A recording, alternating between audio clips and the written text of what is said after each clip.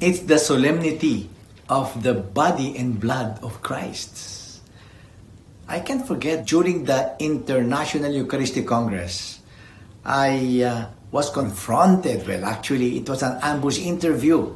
I was very early in the hall, and media people approached me and asked me, "Father, can you say a few words about the Holy Eucharist?" Because it's the International Eucharistic Congress. And I was thinking, this is a 7-day affair with the best speakers in the world. And how can you say a few words about the Eucharist when it has not even started? Oh, Father, come on. You know how broadcasters are. They pin you down. So I had to think of something. Suddenly the Holy Spirit taught me.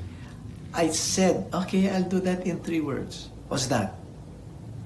Broken and shared.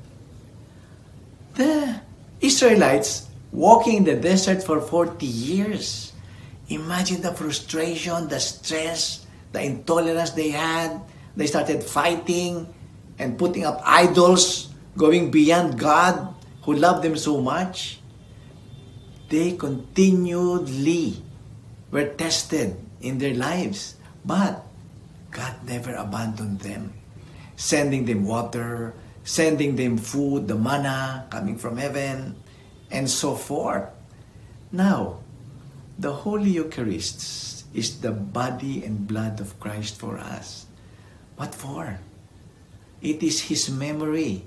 It is His physical presence for us. Because we often forget about God. We don't even thank Him for our life. So today, the body and blood of Christ is shared for us. Our brokenness. Because Christ Himself was broken. And yet, He shared His brokenness to the Holy Eucharist. Because that brokenness is salvation itself. The brokenness is God's love for us. That is shown for us. Nobody's perfect. We all commit mistakes. We fall down and we stand up again.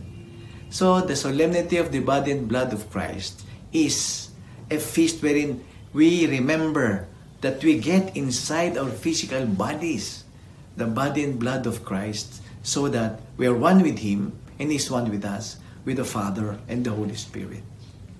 So, today during this Mass, continue to thank God for our lives. Continue to express love to one another. Continue that despite our frustrations, we still continue to love.